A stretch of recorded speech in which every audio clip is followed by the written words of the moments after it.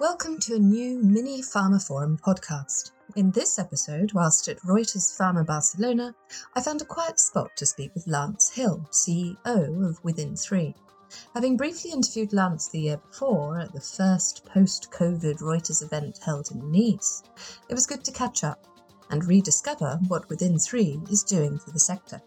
From data to meaningful insights, and from the commercial side of drug development to the benefits of AI, our conversation, held post Lance's presentation, was both informative and enlightening. I hope you agree. Thank you for listening. So this is pharmaphorum's web editor, Nicole Raleigh, and I have with me today CEO of Within3, Lance Hill. Nice to see you, Lance. Nice to see you. So I met you last year at Reuters Pharma in Nice, and we had a brief conversation then, but hopefully we can go a bit more into depth with things today. So in brief, can you sort of tell us what you were talking about yesterday about insights and that sort of thing? What's brought you again to Reuters Pharma and what you generally want to get across to those in attendance here? So yesterday, you sort of said how the industry is starved of insights, and despite being surrounded by data, that is so. Can you expand? Yeah, that's exactly right.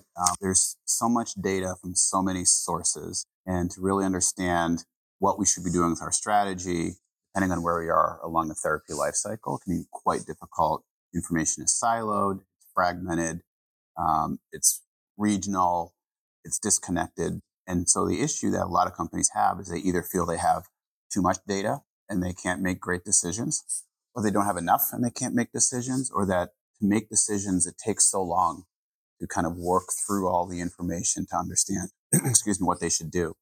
And that's a really large problem because information and insights are what drive therapies into market. It what drives getting the right therapy to the right patients. Absolutely. So you also spoke about the interchangeability of terms and how people get mixed up. So in your terms, what's an insight? The easiest way to me is the insight's the aha moment. The insight is where, looking at a set of information or facts or data, you realize something about the disease community, about the patient population, something that allows you to take action, or something that allows you to confirm that what you're doing remains the right thing to do. So it's that epiphany moment. And so you might have a lot of data. You won't necessarily have a lot of insights that are actionable. Mm. But those key moments and how quickly you can find them and react to them can mean the entire difference on the trajectory of a therapy over its life cycle. Okay, so let's talk about the insights management process as a whole now. And specifically, yesterday you went into depth about the ROI. Mm-hmm. So can we speak about that now? Sure, yeah. Companies that are mature with an insights process, meaning they're very good at turning data into what the action should be and cycling back through, really see better performance in three areas. One is around therapy performance itself. So they're making better decisions to align their therapy into the market properly if they're at launch stage. They're making better decisions that are helping their clinical studies be successful. They're making better decisions around education and science and medical.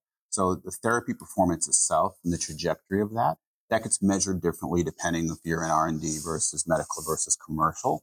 But that's the big one. That's the kind of the whole point then on the commercial aspect of drug development. The second one is productivity savings. So a lot of companies spend a tremendous amount of money and time trying to gather information, parse through it, organize it, collect it, share it, around medical congresses, as an example, all the way through things you're doing all year. And so that time wasted not only is lost productivity, but it also means the cycle time gets longer with how you can make decisions. So that's kind of the second piece. A lot of companies will find implementing an insights management platform, the productivity gain alone in that column pays for the entire platform. Mm-hmm. And the third one is direct cost savings. A lot of an insight management platform combines and integrates a lot of technologies that a lot of companies buy separately. And having those things combined in one system can actually save your overall technology spend. And also some of the engagement tools within an insights management platform versus live meeting spend and travel, as an example, are much more efficient and save money. Okay, can you tell me a bit more about those engagement tools? Sure. So we have a group engagement tool that we have 40 different tools within our system. One that's very, very commonly used is virtual advisory boards. Mm-hmm. So not an advisory board like on an MS Teams or a Zoom call where you're kind of just on a video talking, but think of it more of a curated room, an online university almost type environment where physicians can log in, or patients, or whoever the stakeholders are, in the morning, over the weekend, at night, and interact in a very deep way. Doesn't matter what time zone, doesn't matter what language they're speaking. They can interact with materials, very, very deeply versus what you can kind of just say at a higher level in a Zoom or a Teams meeting. So that is an example of using a virtual engagement tool that, if you compare the cost of that to a live meeting, it's not even close. I was talking yesterday with the client here, and they have a large sustainability and CO2 emission reduction program happening within their organization. Mm-hmm. Tools like Within3 help them meet that. It saves them the ability of having to have so many plane flights and organize so many live meetings together and do things out of band. Yes, as you say, that sustainability factor there with the mention of planes, and this online university sort of construct, what Mm-hmm. you deemed asynchronous texts, I was about to say yesterday. Mm-hmm. So on this theme of technology, you also discussed yesterday artificial intelligence and AI within insights management specifically. So can you sort of allude to what you were saying regarding that yesterday for our listeners? Sure. Yeah. It's a really exciting time. Artificial intelligence in and around insight specifically is really going to change how we do things. It's already starting to, and it's going to accelerate over the next couple of years.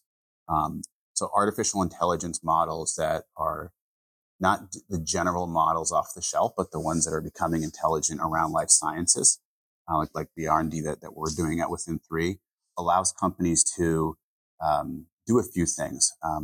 The first thing is around, if you think about the difference between putting numbers and doing math in a Word document like Microsoft Word versus Excel, Mm-hmm. and being able to slice and dice and automatically formulate and group. That's part of what artificial intelligence does with free text. So all of the free text that comes in, I've said with the doctor, I've written down what he told me, I've added it into my CRM. Artificial intelligence lets organizations group, dice, apply sentiment. This was positive, negative, trend things over time in a way that has not been possible before. And a lot of the information that we get in from a life sciences point of view is qualitative information that was always very difficult to work with and very manual. So one of the things artificial intelligence does is it automates all of that, all of those pieces together. The other thing that it can do is summarize vast amounts of information very, very quickly. And so even if you get 80% of the way there of taking huge amounts of information and summarizing it, and then the human can then take that 80% starting point and move it forward, that's an incredible productivity gain. And that's something that today is, again, done very, very manually. A lot of times companies are opening up, kind of offshore outsourcing centers to do some of this manual work. A lot of that is going to be drastically reduced in the coming years. So there's a number of places around insight specifically where the application of AI isn't sort of a high level experiment, but actually has real world implications and value, cost savings, speed to market, accuracy. And that's really exciting because I think the smarter life science companies can be with what's happening with their therapy in the marketplace, we're better able to get the right treatments to the right patients at the right time.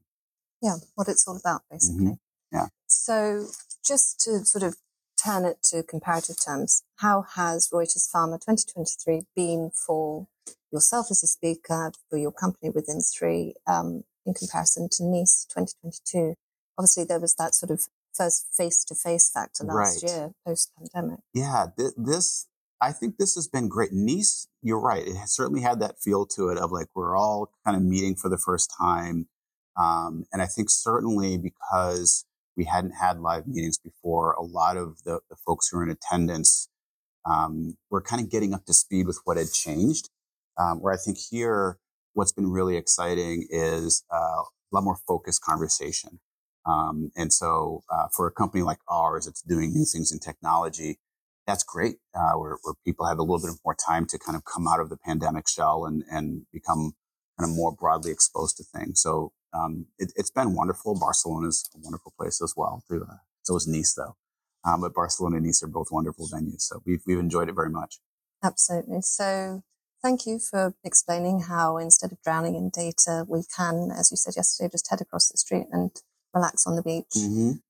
Nearly. That's the goal. One day. All right. Thanks very much, Lance. Thank Take you. care. And so that concludes this episode of the Mini pharmaphorum podcast.